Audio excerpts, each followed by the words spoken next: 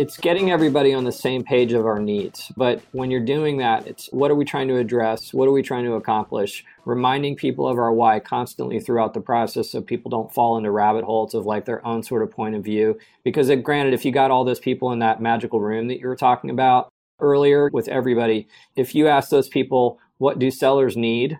You're going to get 12 different answers. And that's because they have the point of view from their experiences and their silos. So then it's working with those people to collaborate. So it's not so much like getting a consensus on everybody agreeing on everything, but it's sort of building that narrative and getting buy-in as you build the narrative, as you talk to the different buyers and what they care about and what's most important to them. Welcome to Modern Sales, a podcast for entrepreneurs, business owners, and salespeople looking to have more and better conversations with your perfect clients. You'll get a healthy scoop of psychology, behavioral economics, and sales studies to help you create win-win relationships. I'm your host, Liston Witherell, and I'm pleased to welcome you to Modern Sales. What happens when the stats are wrong? When the things you're told are more difficult, not less difficult, and the stats make it sound deceptively simple? According to Gartner, there are 6 to 10 decision makers in a typical B2B sale. According to my guest today, that number is just too low. In some of his most important decisions, he has a dozen or more people involved, weighing in on their needs, each with a potential deal-ending veto. That's one of the many topics my guest today, Bill Ball, covers in this Buyer Insights episode. Once again, this is the Buyer's Insights series. Welcome, dear friend. And in this series, I'm interviewing real buyers at real companies to uncover their buying process. Bill is the Director of Learning and Development at Dysys, a global IT staffing company. He's had experience both as a seller and now on the learning and development side, primarily as an executive. Today, he shares his experience as a buyer. Get your notebook out. You're going to want to write down some of the takeaways Bill has for you. And we'll start with how needs get surfaced. Where in the heck do they come from? And what does the source of the needs have to do with anything? You'll find out after this short break. So Bill, my first question for you is, how does the need first get surfaced in your organization so that you're considering buying services or products from an outside vendor? And what I'm looking for here is, at what point does something become such a serious need that you guys are actually looking to engage with the outside world? So a few different ways. The primary way, though, is my title is Learning and Development. My focus is on our field, which is recruiters and salespeople. And it's a strategic function. So what I mean by that is we're constantly looking at data. We're having conversations with people and trying to isolate the gaps that are going to have the greatest impact. Based on the gaps that we see in the business that are impactable by my function or working across the aisle with other functions like HR or marketing, we determine needs primarily that way. So instead of a reactive kind of function where people are asking for help with things, and they certainly do, or saying, have you seen this? And we try to incorporate all that into what we're looking at. We try to employ a more strategic look and really sort of isolate so we know what we try to do, whether it's professional services or technology, it's going to impact something that where we already know there's a need.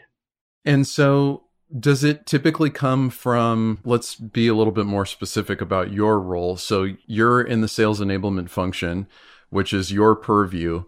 When needs become surfaced, are they coming from your VP of sales? Are they coming from your CEO, your CMO? I'm wondering who internally starts to bubble these things up to you. It's interesting.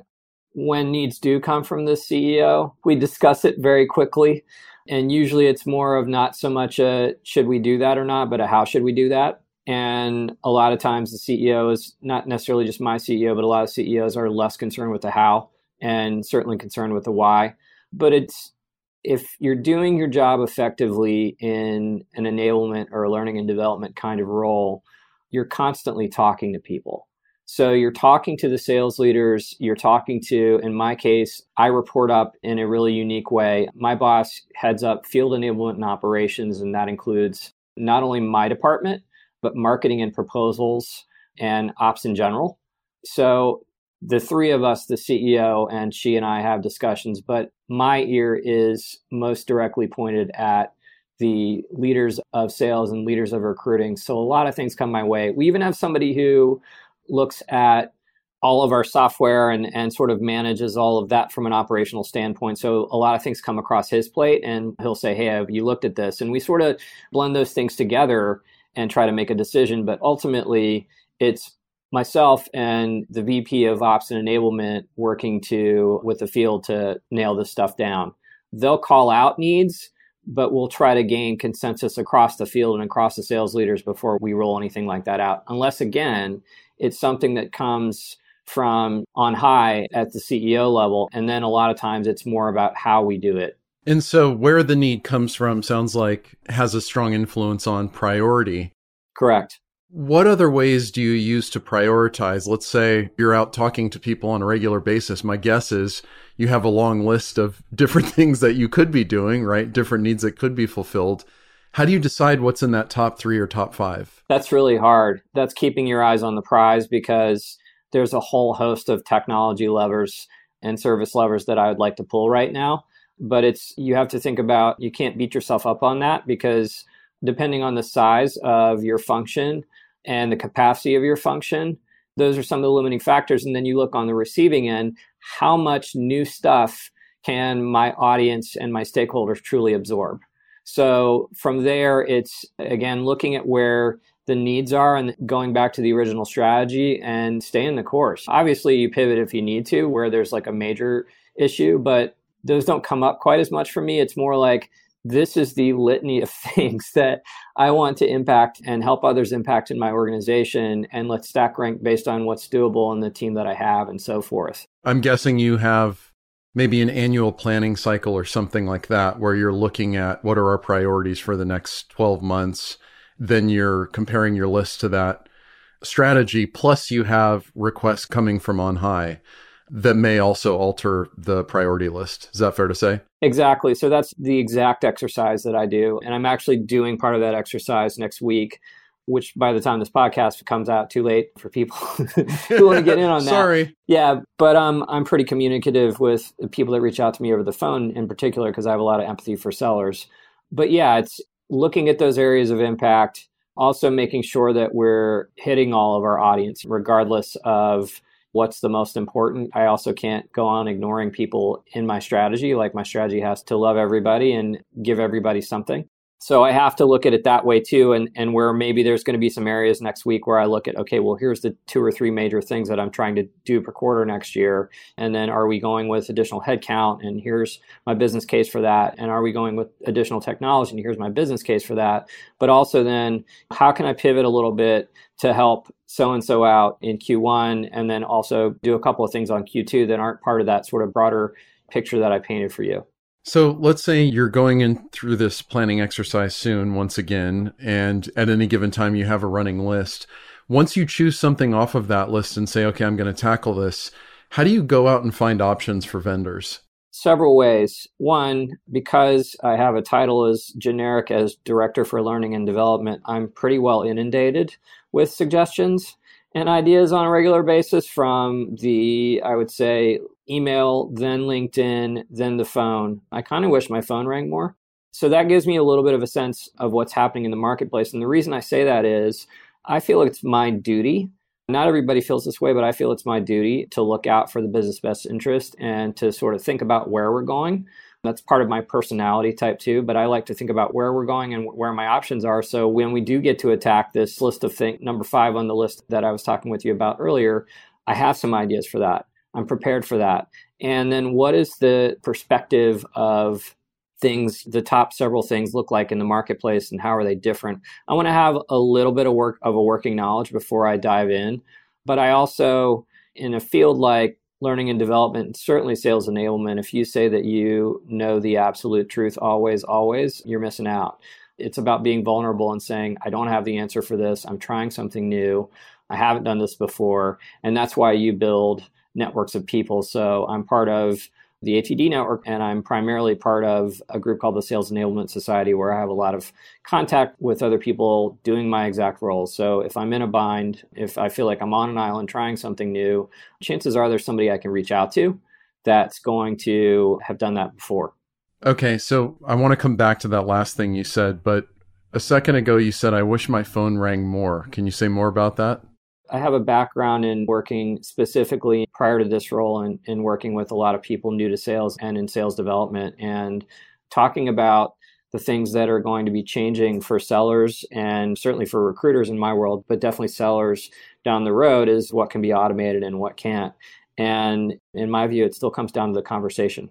Being able to have those conversations. And I understand that you can call a LinkedIn exchange a conversation, but it's different when it's two people involved in a moment organically.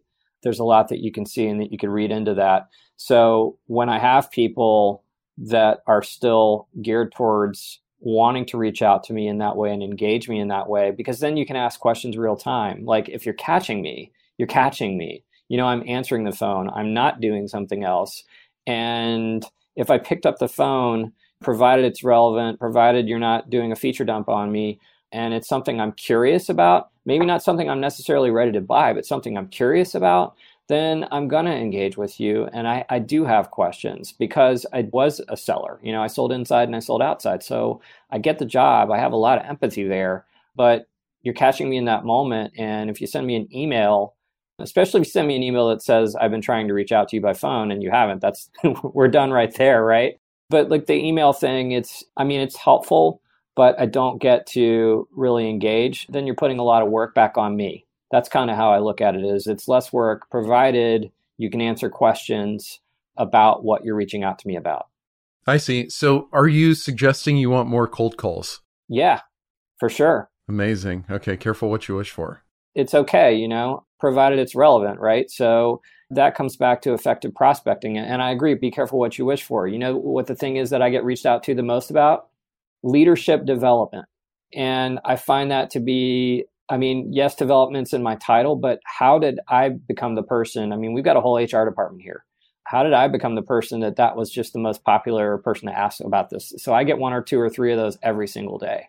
I'd be much more receptive to enablement technology or something to help recruiters and sellers, things that help me show empathy to get things out of their way or make them more productive or help them build skills. I get that stuff too, but I get a lot of people reaching out to me about leadership development, which is just kooky to me, but it's prospecting, right? It's understanding roles and responsibilities and figuring out who does what. So I figure people looking for me for leadership development, I have a piece of that, but there's some other folks that they probably just haven't prospected or reached out to, or maybe somebody in their neck of the woods maybe just didn't respond and I'm second choice. I'm not sure. But yeah, I want to hear people reaching out to me. I want to know why they're reaching out to me so I can ask questions, especially if I'm curious, and I'll tell them right up front if I'm not. You mentioned that you rely on your networks at ATD, Association of Talent Development, as well as SES, the Sales Enablement Society. What does that look like? Are there particular people you go to? Do you go to the organizers of those associations? Like, how do you actually rely on those networks? So ATD is a little bit newer to me. I was fortunate enough to speak on a panel at the ATD Sell conference, which is a spinoff of the larger ATD community, but based on sales enablement. I was fortunate enough to get invited to speak there. So that's a new one for me, but there's some really phenomenal people involved and some people who really want to learn. So I'm just starting to build that network out. And there's some overlap with my Sales Enablement Society network. But as far as the way the Sales Enablement Society works, it was founded in 2016. There's members all over the world now. It's totally volunteer. And there's a chapter in my city. So I have people that I've met at conferences. I have people at my local chapter. And through the combination of those two things, when the things that we talk about in our meetings and the things that we talk about, we have a discussion board and a platform. I have people that I jump on calls with and strategize with. The person who's most in charge of their own professional development, I learned this a really long time, and this is coming from the L&D guy, folks, but the person who's most in charge of your own professional development is you. So in a field that's constantly evolving, I believe it's up to me to reach out to people and see what's going on and have a soundboard, because a lot of things that I'm trying, somebody hasn't tried before in my organization. Excellent. The next question I have, let's say, so you have the need has surfaced, you start to develop your list of vendors. What's your criteria for evaluating vendors? I'd say first off, it's if I'm speaking for the collective, because like any modern buying situation, you're not just selling to me, you're selling to a group of people that are going to be affected by whatever I choose or whatever I work with them to choose is more accurate. So certainly I want to think about, does it work with our existing technology? How long does it take to get up and running? How long is it going to take for us to get results? But I would say that the other layer for that is, and this is why, partly why buyer agreement networks have become so big, is does it fit with our culture? Is this something that I just like, or is this something that our people are going to embrace? So I have to look at the different people that are going to be affected in shared services. So I bought a learning system last year, and I had to talk to people from marketing, I had to talk to people from HR, I had to talk to people from IT, I had to talk to people ultimately from legal. But I certainly had to talk to my leaders in recruiting and selling, as well as my boss. And my leaders were my toughest customers as far as that goes. So it's getting those people knowing that even though everything lines up on the stat sheet and it integrates well and all those kinds of things, it's getting all those other people on board. That was the big lift for me last time. And how many people would you say are typically involved in a decision like that, actually have decision-making power? It's more than whatever Gartner says. Oh, no. At least in my org, it is. So I'll just play this out for you without trying to count because I'm an English major. So I had the head of HR and her director just below her, my boss. I had 2 people from marketing. I had 3 sales leaders and 1 recruiting leader. And I had generally people from my team in ops and so forth. So another 3 or so people.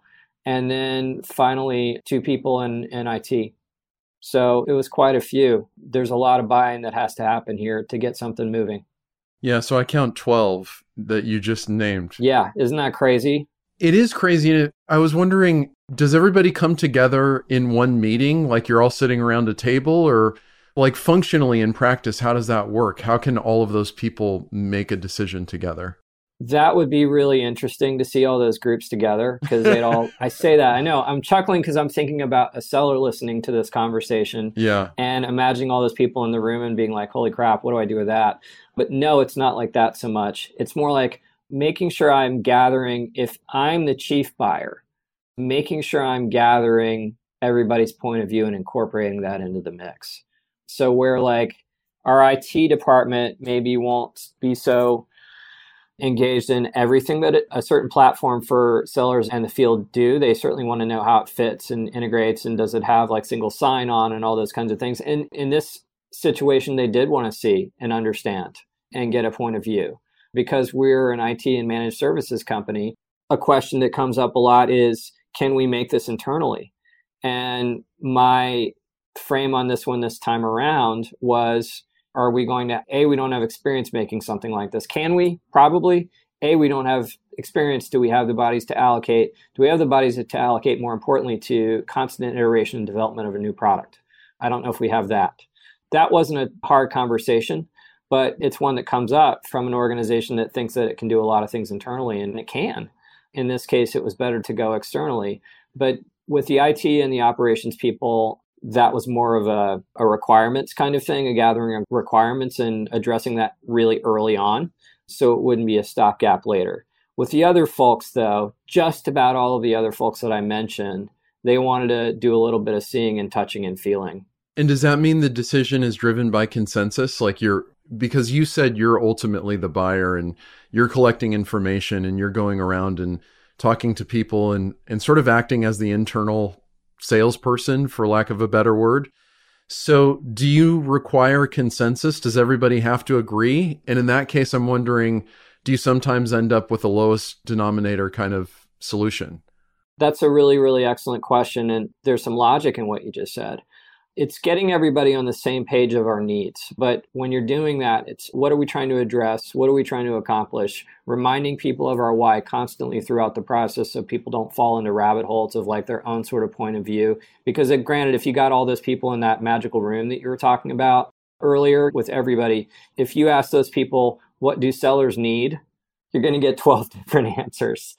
And that's because they have the point of view from their experiences and their silos. So then it's working with those people to collaborate. So it's not so much like getting a consensus on everybody agreeing on everything, but it's sort of building that narrative and getting buy-in as you build the narrative, as you talk to the different buyers and what they care about and what's most important to them. With a learning platform, a learning and enablement platform, there's tons and tons and tons of different features. So it's understanding like what each person cares about from a feature standpoint or from a usability standpoint, and making sure those things are addressed. And that ends up not necessarily being limited to one kind of product. But when it comes to finalizing, a lot of that's done through the people that it's going to be impacting the most. And in addition to that, to our sellers and our recruiters, that was our sales leaders and our recruiting leaders. So where I worked very closely with HR, it was more like guidelines, and work with marketing, it was more like guidelines. Work with technology, it was more like requirements. Who cared about this the most because they've got to use it and work with their people in it. It's not just something that I do in my universe and shared services. It was our sales leaders. So they ended up being my toughest audience. And do you rely on your vendors? I'm guessing by the time you're going around talking to everybody, you probably have at least a small selection of preferred vendors, maybe 2 or 3 that look like the front runners. Are you going to them and saying, hey, I need collateral so I can talk to my marketing department. I need tools to go talk to my salespeople. I need tools to go talk to HR. Or are you the one kind of making sure that their needs are being met? It's both. So I see where you're going there. And that's kind of like, how do you support buying in through collateral and messaging? And that's really important right now, because in a world like mine, that salesperson had to help me buy, right? Yep. And that's going to come through demos. That's going to come through some collateral. That's going to come through some Q&A. So understanding, as I sort of think about, I'm a very visual person. So this buying process was kind of like working out in concentric circles, where I thought I knew everything. And then I talked to somebody else and that would sort of add to perspective. I talked to somebody else and it would sort of add to perspective until I'm building a more unified perspective of what we needed. And as I did that, I started with a pool of about 5 vendors from doing my own research, as I explained earlier in our conversation. And those things, getting the perspective from the people that would be affected and the people that were in the decision-making process, it allowed me to narrow it down to about 2 or 3. And then from there, it was everybody looking at everybody who really wanted a piece of this and wanted to have a say in it, looking at the different platforms and what they cared about and what they were interested in, and whittling it down and choosing. But again, the people that had the most struggle choosing and the most sort of defined points of view were my sales leaders and my delivery leaders. So I had to inform the other groups kind of where their heads were, and that helped me make a final decision. Well, now a question for you to maybe help improve the sales profession overall. Sure. We'll see. What mistakes do salespeople make that you wish they'd correct immediately? I don't know if it's mistakes, but if not being prepared in a certain way is a mistake. This is an evolving thing, right? You just asked me a question about what kind of content would help people along a certain path. And like when I got to the legal path, obviously like having the right contract and having all the terms done and all those kinds of things, just like making that buying process easy, because you heard in this conversation all the steps and all the people I needed to talk to and went over. So if you flip this around back to the seller, it's understanding what HR might be concerned with and care about. It's understanding what IT might be concerned with and care about. It's understanding what sales leaders might be concerned with and cared about, and so forth. And being able at the beginning of the buying process, say we're sort of moving in a positive direction, calling out what needs to happen with those individuals, like asking who's involved, volunteering other departments that maybe aren't called out by the buyer and saying, are you sure so-and-so's not involved? In my experience, this, and these are the things they cared about. Have you done this yet? So really sort of having, like helping that buyer buy would be something that I think would have been really impactful in this process. And not that I didn't get some help, but I thought about this afterwards and I thought about your question. And that would have been tremendous to sort of say, okay, what are all these departmental care abouts? How are they going to influence the sale? And what can I do to sort of help the buyer through all these steps, whether it be it collateral or just information? So that's part of it. That's the big lift. The other part of it is, since when you're talking about a technology like a learning experience platform or sales enablement, it's being able to tailor your demo to certain audiences and understanding the questions. And I did my best through that buying process to set up my vendors to win, because I wanted them to be able to put their best foot forward. So therefore we make the right decision. And some of them played the same song and dance for each audience. And that was a bummer. So I think knowing when to pull in the big guns, if you need a subject matter expert, or if you don't have answers to those kinds of questions, or you can't do your demo that way, understanding who is going to be on your demo and what they care about, and then helping that buyer sort of understand the steps involved and what the different department care abouts are, especially if they haven't bought something like this before at their company. Are there any kind of fatal mistakes that you see salespeople make? Like if they have one particular behavior you just wouldn't buy from them? I don't know about fatal mistakes. I think that professional persistence is good. It's funny, I had one person that just wouldn't go away even though my budget changed, because we acquired a business at the end of last year right around my purchase date, and that affected my budget. And it just basically knocked this one vendor, for a number of reasons. My sales leaders weren't the highest on them, but it knocked this one vendor out of the picture, and that person wouldn't go away. And part of me was like, okay, it's sort of a no when no means no. It was like the professional persistence was incredible. And I'm like, well, could we do it this way? And could we do it this way? And could we do it this way? And I'm like, my collaborators aren't into this. And collaborating is one of our core values at my company. So we're done. But on the flip side, I had a vendor that we ended up going with. They were not in our final three. They were on the outside looking in. And it's because of the transformational experience I had making that purchase with our sales and delivery leaders that I really got a sense of what could be absorbed in my organization. It made me run back to that number 4 vendor and say, you know what, I think based on what I'm hearing from you guys, we were headed in this direction, everybody but you guys, but now that I'm hearing this from you guys, we need to go back over here. And what do you think about this? And one thing that the salesperson did, and not every salesperson can do this, but they brought their CEO into the conversation. And there was a lot of reassurance about product map. They were new in the space, all those kinds of things. So all the things that you would have concerns about going with somebody who's new into a particular space, and having that reassurance from the top level made a difference for me. Oh, interesting. So they didn't even have all of the particular features that you were looking for ready at the time you bought? Correct. But what we realized was how ready are we going to be to absorb all those features? A lot of what we were trying to do coincided with a build out and a product roadmap that they had.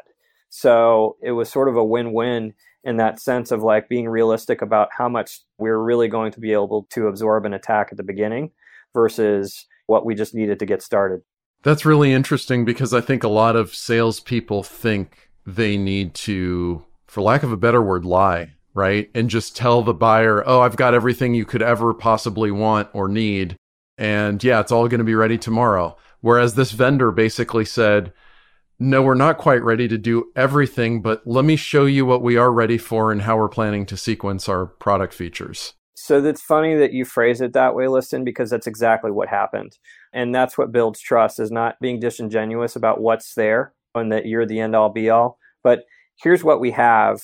That's really good feedback. Would you like a look at what Rev B is going to look like? And so you have a sense of what that product roadmap is, and you have that sort of future conversation of, okay, well, you're here now. When are you going to be ready for something like this? Maybe we can work this out. And that's why it ended up working out.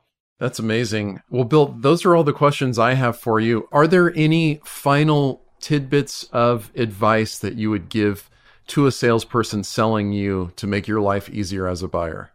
Again, I'd say my favorite is the phone, probably second LinkedIn, third email. I'm not text buddies with people I don't know yet. I don't know if that's where we are yet in the world. That's pretty weird, isn't it? No Slack channels. So reach out to me over the phone, reach out to me on LinkedIn. And if I'm interested, I'm going to have a conversation with you. I'll double down on what I said before, though. Get ahead of that buying process. Help your buyer buy. Know what different potential stakeholders might need in that buying process, and be ready to pull out the stops on positioning your product a certain way for a certain audience. My HR people cared about look and feel big time.